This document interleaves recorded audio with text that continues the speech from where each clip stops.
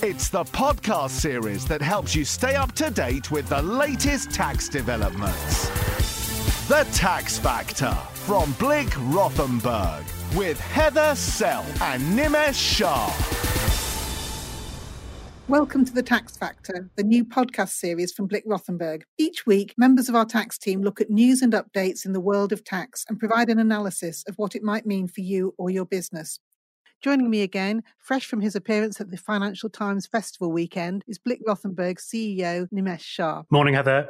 It's back to school week, and I think we've got a date for the autumn statement. We have, although I'm not sure if it technically is an autumn statement. The 22nd November is more like winter to me, and it's definitely feeling like a pre-election autumn statement as well. I think we'll start seeing more and more going into overdrive from Jeremy Hunt and Rishi Sunak on what they might want to do in terms of giveaways. The interesting bit is the timing. As I said, it's falling into winter rather than autumn. And I do wonder, Heather, whether that's been done on purpose to see how the inflation statistics may look come November time, and if there is more ability to have some of those promised tax cuts. It's almost certainly going to be the last budget before an election, and therefore I can't see us seeing big tax rises. I think what we might get is that the jam tomorrow syndrome, that, we can't quite afford tax cuts yet, but re-elect us and look what we can do next year. We shall see. I also think there has to be some kind of giveaway at the autumn statement that would take effect from the 6th of April, so people do feel better off, but there might not be enough room for manoeuvre from the government.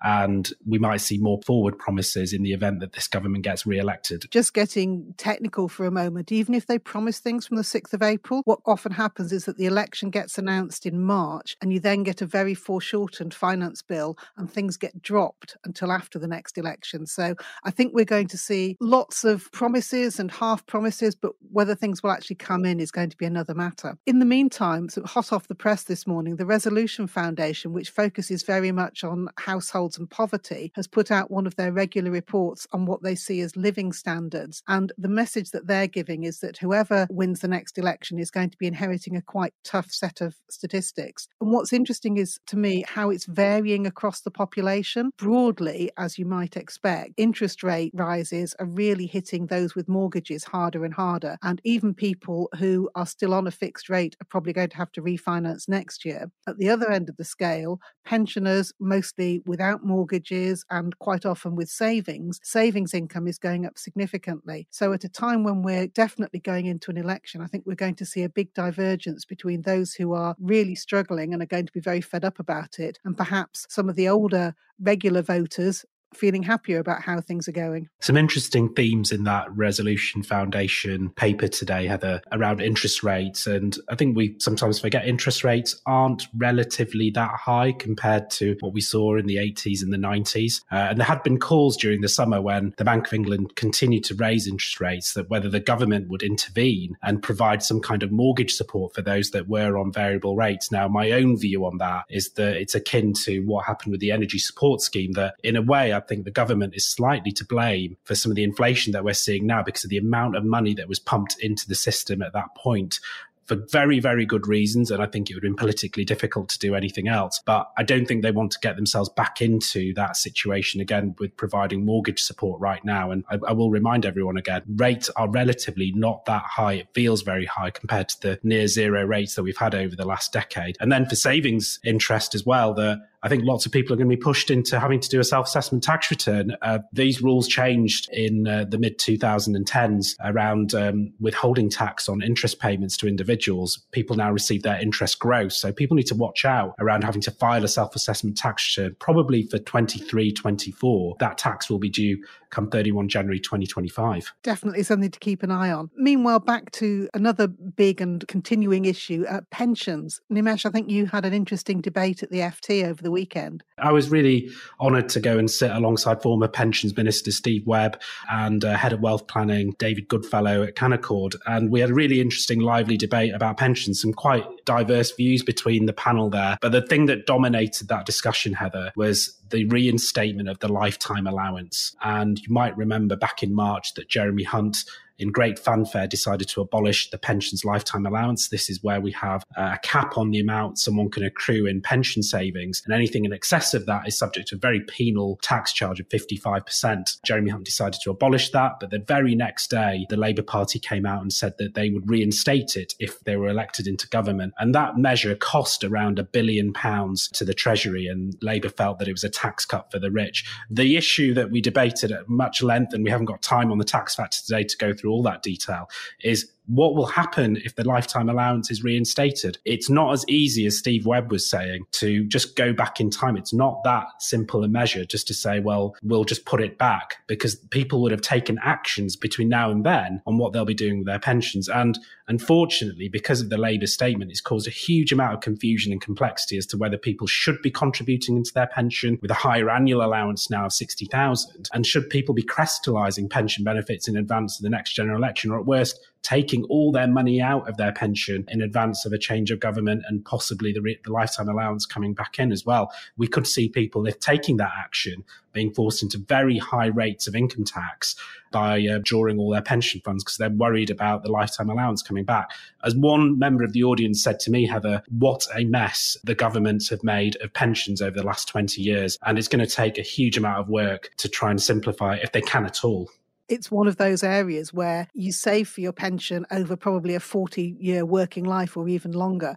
I'm now towards the end of that period, and the number of changes I've seen over my lifetime are huge. I more or less know what I'm doing, and I still find pensions incredibly complicated. Turning now, as we said earlier, it's back to school week. It seems to be back to work for the HMRC phone lines. They've had them on pause for 3 months, allowing HMRC to reallocate staff to catch up with a postal backlog. Estimates say that it would have affected about 1.2 million callers. Why were they doing this, Nimesh? It seems an odd thing that surely being able to help people out on the phone gets rid of a lot of the relatively routine queries quite quickly. Yeah, I think we may have covered this in episode 1 of the tax factor, Heather, just reminding everyone that HMRC's phone lines were due to shut over basically over the summer period. That wasn't so HMRC could go on holiday. That was because they were redeploying staff into other areas of HMRC that are under-resourced, and in particular to deal with the post backlog, which in some cases is going back 12 months. So HMRC took this unusual measure of shutting down over the summer. What we're finding now is that people were pushed into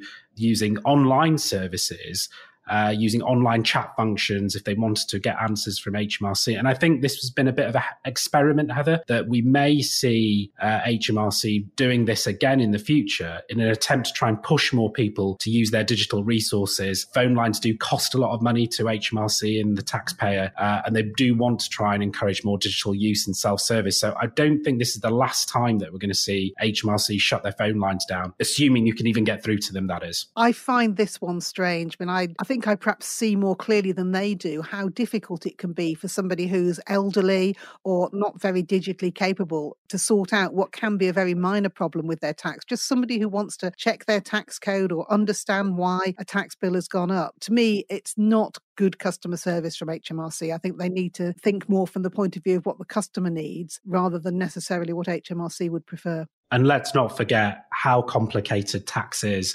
HMRC's website is full of lots of useful resources, but the complexity of our tax system means it's very difficult, even for learned tax advisors like me and you, Heather, to navigate as to finding the right resource. Moving swiftly on, another interesting report was about overseas property owners. We now have a requirement that there's supposed to be ownership of any property should be published, but apparently there's about 2/3 of overseas property owners that are still anonymous. What's happening there, Nimesh? Yeah, this was a piece of legislation in the drive for better transparency in the UK. So not really necessarily geared at tax, but there might be a tax outcome as a result of this registration and transparency, is that overseas owners of UK property needed to register with very onerous KYC requirements and know your client requirements. And that information is now lodged on Companies House. The think tank Cage, who have published lots of interesting tax reports over the last couple of years, including a proposal around the wealth tax and the taxation of non-doms. They've now looked at the information on Companies House and found out that there's a lot of missing information on there. And even 10% of properties that are owned by overseas entities are missing from the register completely. There's been issues with with the system itself, a lot of confusion around how one may register on it. And also there's a very few providers that actually want to get into the registration itself as well. So whilst there is a better drive for transparency, I think the system needs a lot of work, Heather, around how we can improve it to make sure that compliance is met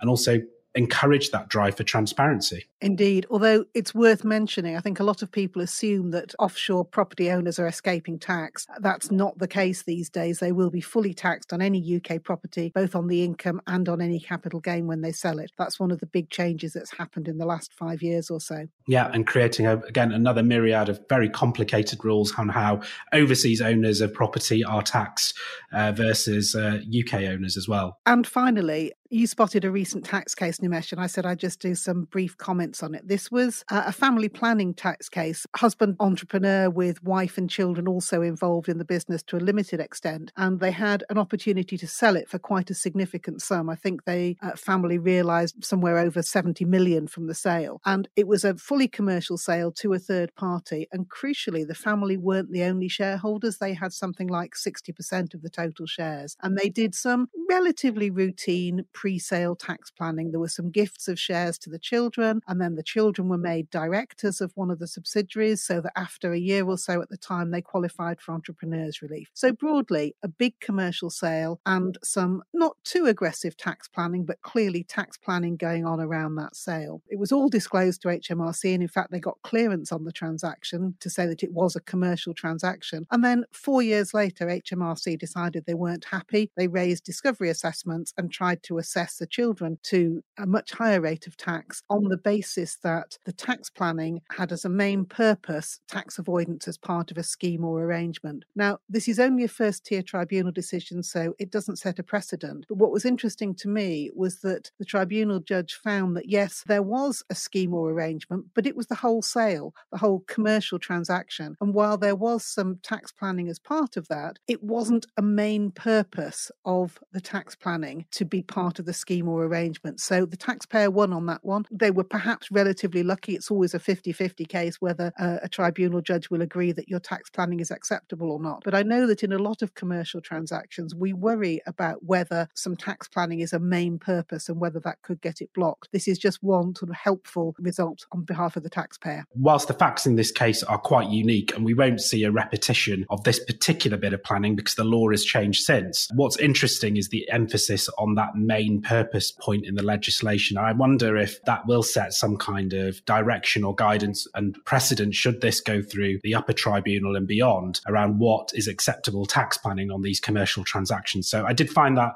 quite an interesting case with the emphasis on that particular wording in the legislation. Well, thanks very much, Nimesh. As we said at the beginning, the autumn statement's going to be on November the 22nd. Very conveniently, the Chancellor's fixed that for the day when we record the tax factor. So we'll bring you an autumn statement special with our thoughts and insights on the Chancellor's statement. My thanks to Nimesh for joining me today on the tax factor. A reminder, you can watch that pensions discussion from the FT Weekend Festival on the Blick Rothenberg website if you just follow the links on the homepage. Next week, I'll be joined by someone making their first appearance on the tax factor, Blick Rothenberg private client partner Neil Lancaster, who always has an interesting perspective on tax matters. The Tax Factor is available every Friday on all the major podcast platforms, so please do subscribe and join us again next time. I'm Heather Self. Goodbye.